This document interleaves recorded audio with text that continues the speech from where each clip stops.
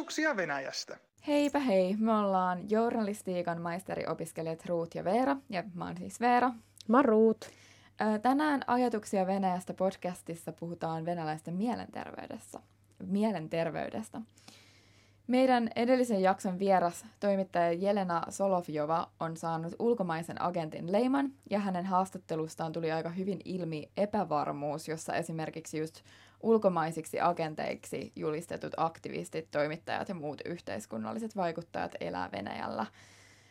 Jelena itse sai tämän epätoivotun ja pelätyn ulkomaisen agentin statuksen osallistuttuaan Navalnia tukeviin mielenosoituksiin, mutta häntä oltiin toki tarkkailtu jo pidempään, sillä hän on toimittajana kirjoittanut juttuja muun muassa Sheesin useita kuukausia kestäneistä protesteista, jossa vastustettiin sellaista kaatopaikkahanketta.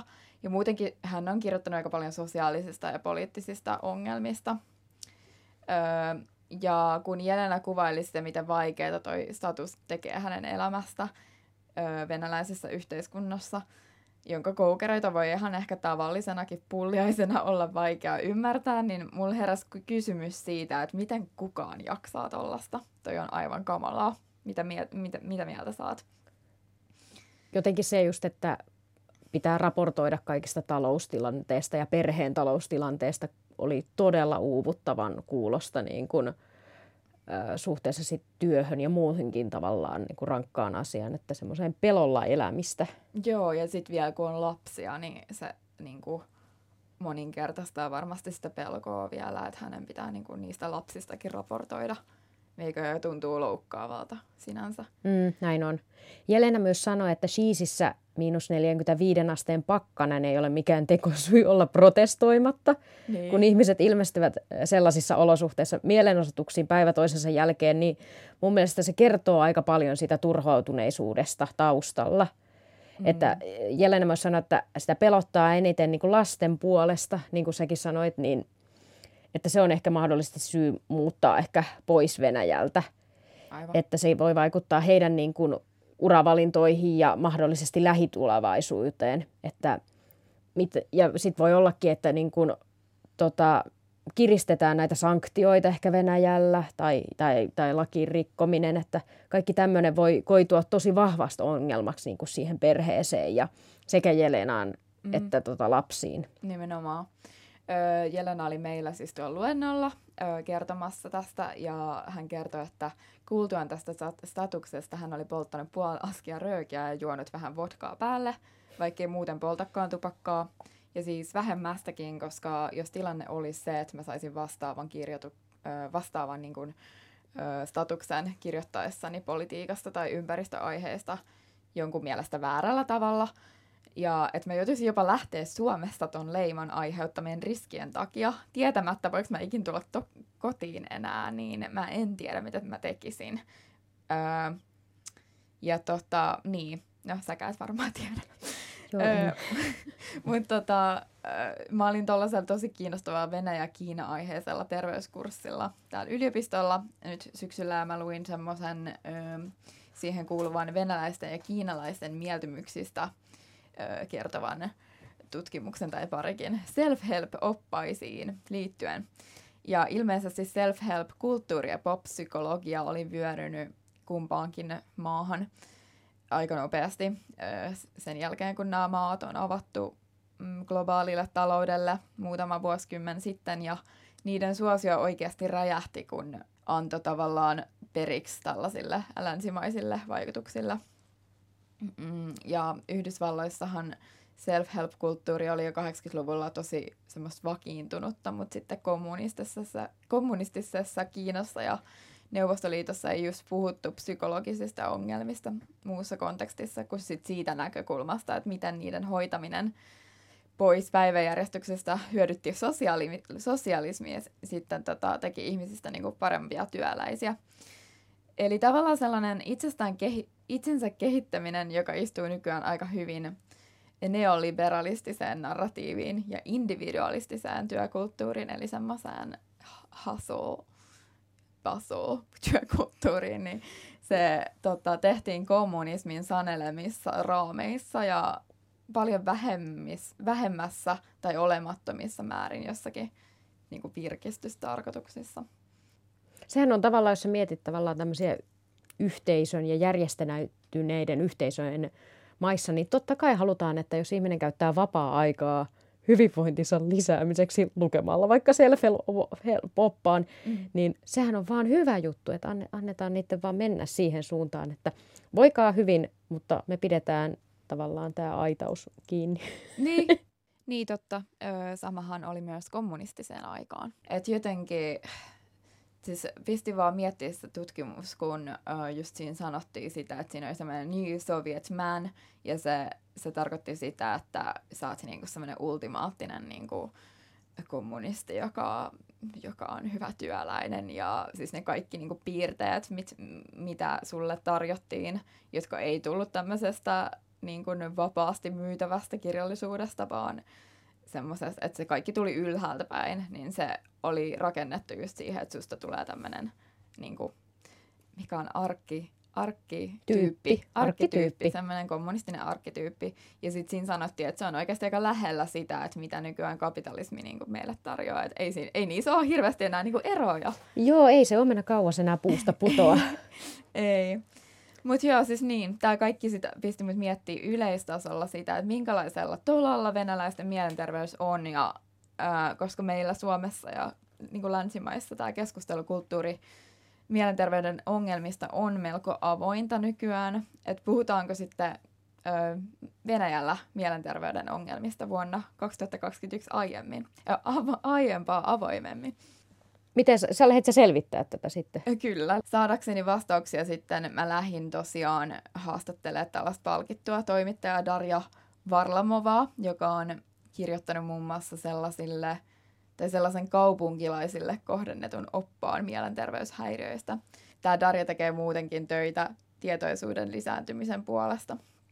Niin kuunnellaan tämä pätkä tässä vaiheessa, jos sulla ei ole mitään kommenttia vielä. Antaa palaa. Yes. Kysyn Darjalta ihan aluksi, että mitkä ovat Venäjällä yleisimpiä mielenterveyden häiriöitä, ja hän vastasi näin. Ei ole mitään erityistä venäläistä, mutta tietysti jotkut ongelmat ovat yleisempiä Venäjällä. Ahdistuneisuus on hyvin yleistä. Ahdistuneisuutta on koko maailmassa, mutta Venäjällä siihen on monia syitä. Maa tai yhteiskunta ei ole stabiili ja ihmiset odottavat koko ajan jotain petosta.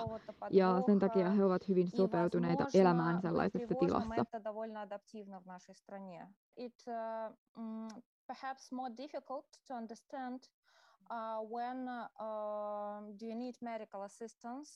Venäjällä on kenties vaikeampaa hahmottaa, milloin on kyse hoidon tarpeesta, sillä politiikkamme on ongelmallista ja turvatonta.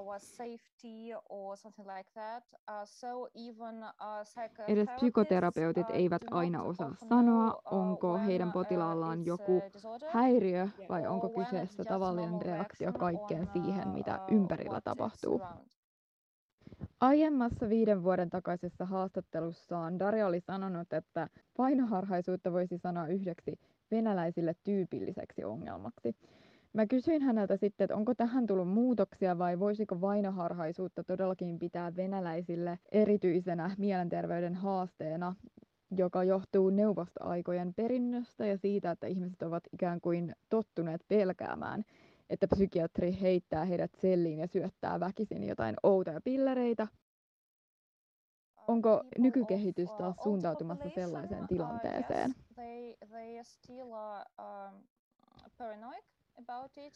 Katsoisin, että kansa on edelleen melko epäluuloista ja vainoharhaistakin, ja heidän on oltava vahvoja piilottaakseen tunteensa, koska se on heille parhaaksi. Nuoremmat sukupolvet, eli noin 20-30-vuotiaat puolestaan katsovat avoimuuden asiasta olevan hyväksi, varsinkin isoissa kaupungeissa. He käyvät psykiatreilla ja kertovat ystävillensä ongelmistaan, kuten masennuksesta, kaksisuuntaisesta mielihäiriöstä tai ahdistuksesta.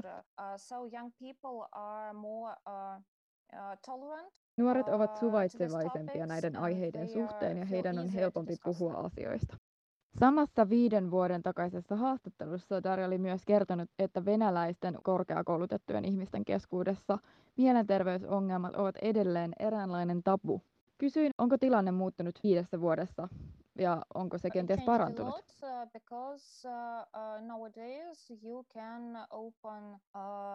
Kyllä, tilanne on muuttunut paljon, sillä nyt avatessasi vain Cosmopolitanin tai Glamour-lehden voit lukea artikkelin kaksisuuntaisesta mielialahäiriöstä tai pakko-oireisesta häiriöstä. On myös yleisempää hehkuttaa esimerkiksi Facebookissa oman terapeutin osaamista. Siitä on tullut uusi normi ja kysyntä psykoterapeuteille on kovaa. Different services emerging where you can get a good specialist because the market is quite wild in Russia. Markkinat ovat Venäjällä laajat ja täällä on paljon tasokkaita klinikoita. And also there are very strange people with Myös vaihtoehtoisia hoitomuotoja on enemmän, ja esimerkiksi astrologit, enkelihoidot tai jopa jumalia kutsuvat terapeutit, joiden eettiset toimintatavat ovat kyseenalaisia, ovat yleistyneet.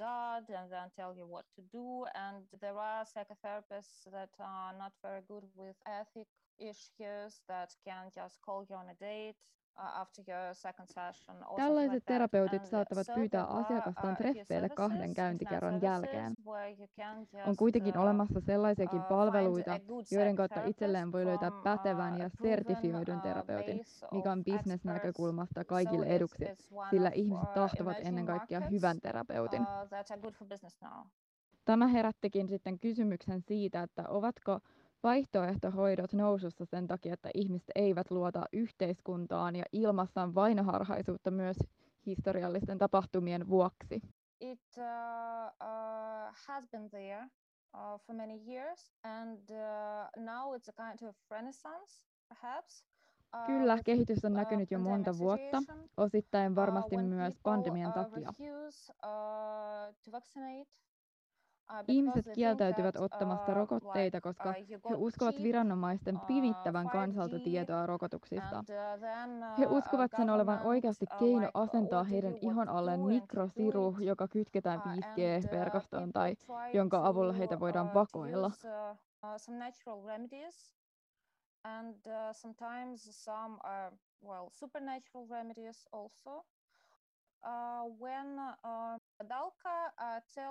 Rokotteen sijaan moni turvautuu luontaistuotteisiin tai luontaisiin hoitoihin ja esimerkiksi erilaiset ennustajat ja astrologit kertovat ihmisille, milloin on hyvä päivä ottaa rokote ja minä päivinä sen ottamatta jättäminen on suotavampaa. Joskus tällaiset keinot tepsivät paremmin kuin hallituksen tasolta ja mediasta tuleva suostuttelu.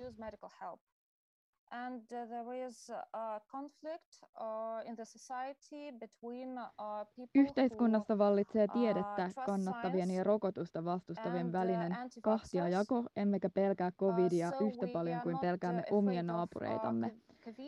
As much as we're afraid of our neighbors. Your neighbor can be a crazy guy who goes out with COVID and get a lot of people ill.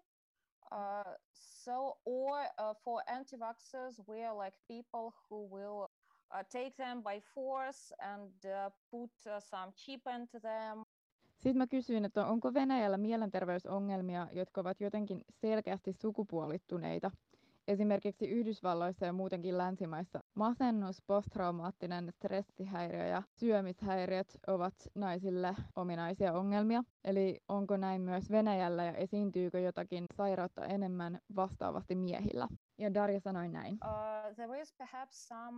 Jakauma on ennemminkin kulttuurinen. Meillä on aika patriarkaalinen maa.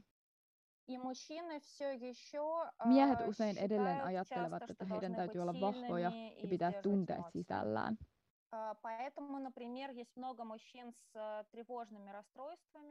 Sen takia on paljon tällaisia ahdistuneita miehiä, jotka eivät mene terapeutille, vaan juovat alkoholia, koska he ajattelevat, että se on normaali miehen tapa ratkaista nämä asiat.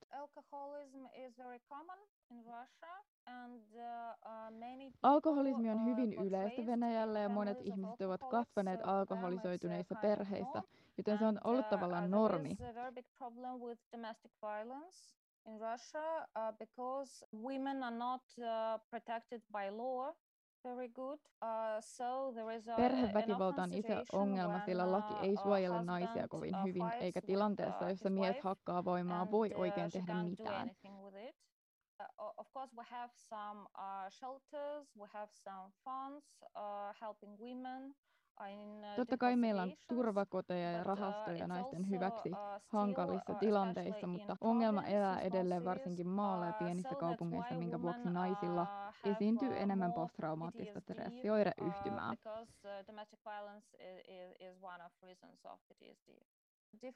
Lisäksi maaseudulla ja kaupungeissa stressiä syntyy eri syistä. Moskovassa se johtuu nopearytmisesta elämästä, kilpailusta ja kunnianhimosta tähdätä aina vain korkeammalle elämässä, mistä ihmiset sitten stressaantuvat, ja maalla tilanne on usein päinvastainen. Kovin hyviä työ- ja uramahdollisuuksia ei ole. Palkat ovat pieniä ja tulevaisuuden näkymät huonoja. Ja nuoriso ei tiedä, mihin mennä tai miksi suuntautua. Ihmisistä tulee depressiivisiä, eikä se johdu kilpailusta, vaan mahdollisuuksien puutteesta. Mä kerroin Darjalle tästä tutkimuspaperista, jonka luin venäläisen self-help-kulttuuriin liittyen.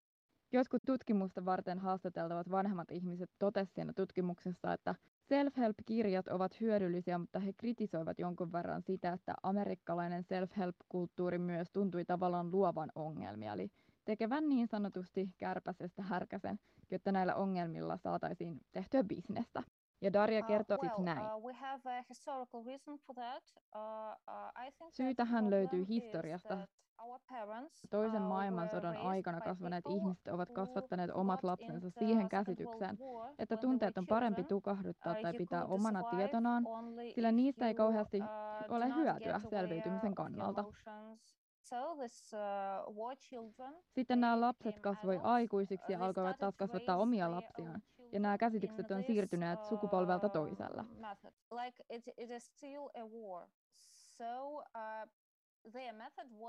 Tämä metodi olikin toimiva 40-luvulla. Venäläiset ovat hyviä selviytyjä sota- ja katastrofitilanteissa.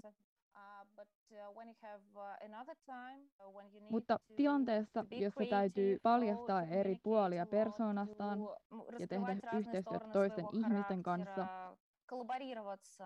asua globaalissa maailmassa, jossa on paljon haasteita, missä ei ole välitöntä hengenlähdön uhkaa, mutta krooninen stressi.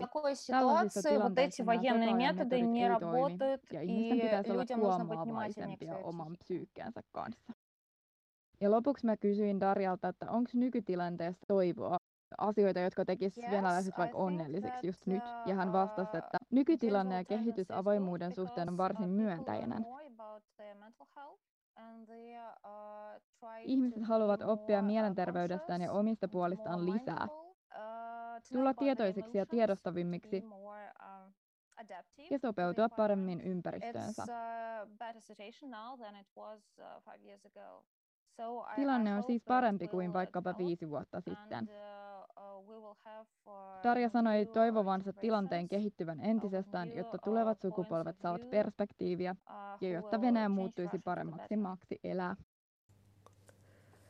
Sellainen haastattelu. Joo, ja ennen kuin me lähdetään tästä keskustelemaan, niin tämä tutkimus, johon mä tuossa viittasin tuossa haastattelusta, oli semmoinen kuin Reading Self-Help Literature in Russia, Governmentality, Psychology and Subjectivity. Ja sen on tehnyt Suvi Salmenniemi ja Maria Vorona.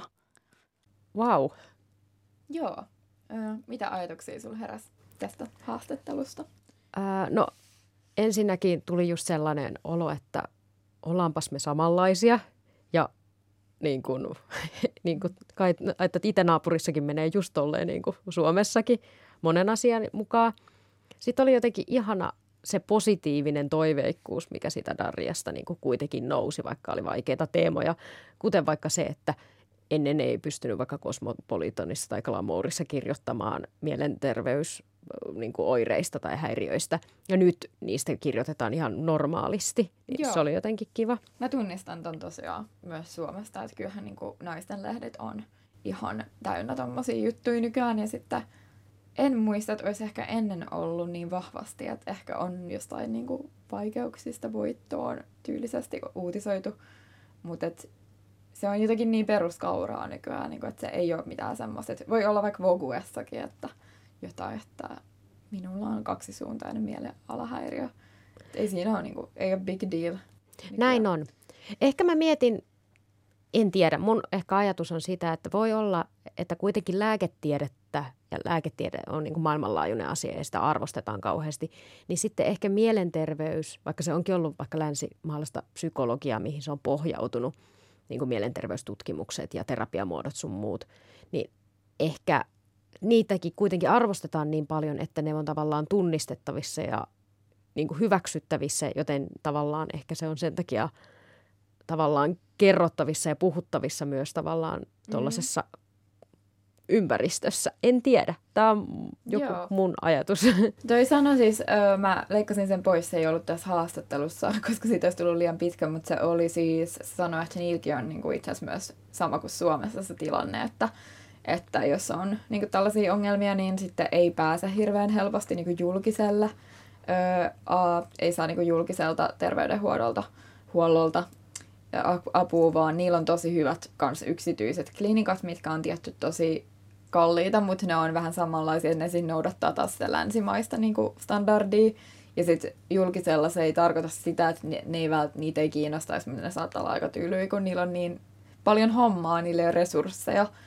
Ja siis sekin oli jotenkin vähän niin kuin jännä mun mielestä, miten paljon se vaikutti tai kuulosti samalta kuin Suomi. Et meillähän on koko ajan tommosia uutisia, että niinku kaikki on ihan yli jotenkin, että jonoi vaan on ja nuoretkaan ei saa apua. Ja, et en mä tiedä, onko se sitten niinku niin eri tilanne länsimaissa loppujen lopuksi. Toinen asia, mikä mulle tuli kans mieleen tästä omenakauvas ei puusta putoa, niin oli tämä, mitä puhuttiin niin kuin sukupolvien jatkuneesta tavallaan traumasta ja ei puhuta tunteista ja käsitellään asioita vaikka niin kuin alkoholismilla ja tällä lailla, joka nyt ollaan vasta tunnustettu ongelmaksi, että päihteiden käyttö ei sen sijaan, että haetaan apua mielenterveysongelmiin, niin vitsi kun kuulosti niin kuin läheltä. Joo, että kyllähän siellä on aina vedetty viinaa ja tälleen, että en mä tiedä niinku, että missä vaiheessa ne on sitten niinku julistanut sen ongelmaksi, mutta se sanoi mulle ihan selkeästi sillään, että se alkoholi on kyllä paljon isompi ongelma kuin jotkut huumeet, että niillä on kans silleen, että jos sulla on vaikka joku ADHD, niin sä saat ehkä yhtä lääkettä sieltä ja kaikki muut on niinku kielletty. Että sekin on ehkä vähän se, että jos sä haluat vaan niinku käyttää sitä lääkettä ja hankkia sitä jotenkin pimeästi, niin se ei tarkoita sitä, että sä oisit oikeasti joku huumeiden käyttäjä, mutta kun se on kielletty, niin se pitää hankkia jostain mustilta tai pimeiltä markkinoilta. Onpas pelottavaa. Joo. Tuli tuosta siis alkoholismista mieleen, että vuonna 2019 Juha Mäkinen on kirjoittanut jutun Maailman Kuvalehteen Sormukset lentävät nurkkaan Venäjällä, että Otveta-sivuston haastattelututkimuksen mukaan yksi suurin syy puolison ja niin kuin avioeroon on alkoholismi. Joo, aivan. Siis siellä on aika paljon, siellä on tänä vuonna tosi paljon noussut avioerot ja sitten tietysti kun tämä laki ei tosiaan, että siellä on dekriminalisoitu tämä kotiväkivalta, että sekin on varmasti siinä taustalla. Mä en tiedä tilastoidaanko sitä, mutta se alkoholismi, joka aiheuttaa tosi paljon niitä avioeroja, niin se niin kuin verhoaa sisäänsä kaikkea muutakin, että just kaikkia taloudellisia ongelmia ja sit sitä, että on sitä väkivaltaa.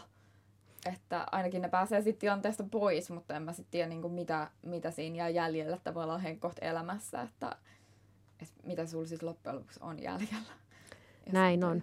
Mutta onneksi voi erota. Että jotenkin, kyllä mä uskon, että siis joku tässä toiveikkuudessa ja avoimuudessa, mikä Darjan haastattelussa oli, niin kyllä mäkin uskon siihen. Mäkin uskon siihen kyllä, koska siis just toi, että se sanoi, niin kuin oli sanonut 5 vuotta sitten siinä yhdessä haastattelussa, että se on tabu korkeakoulutettujen keskuudessa, niin onhan se sitten aika paljon nytkähtänyt eteenpäin niin kuin 5 vuodessa, jos se ei enää ole tabu. Sano muuta, että se on niin kuin, ihan kuin tässäkin niin ihan normaali keskusteluaihe. Niin. Et se on varmaan ollut about sama, niin kuin, ehkä toi on tullut pikkasen jäljessä niin kuin länteen nähden, mutta ei siitä ole kauan, että täällä on alettu tällaisista puhua ihan jossain Instagramista. Näin on. Eli kyllä muutosta on, niin kuin, että uusi sukupolvi tulee ja lujaa. Joo, jep. Olen ylpeä tästä sukupolvesta. Näin on. Mutta hei, kiitos tästä jaksosta ja kuulemiin.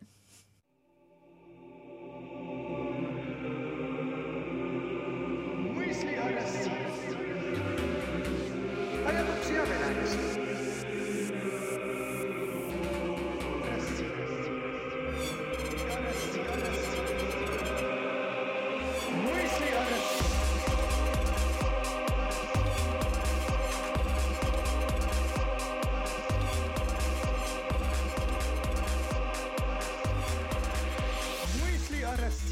Ajatuksia Venäjästä.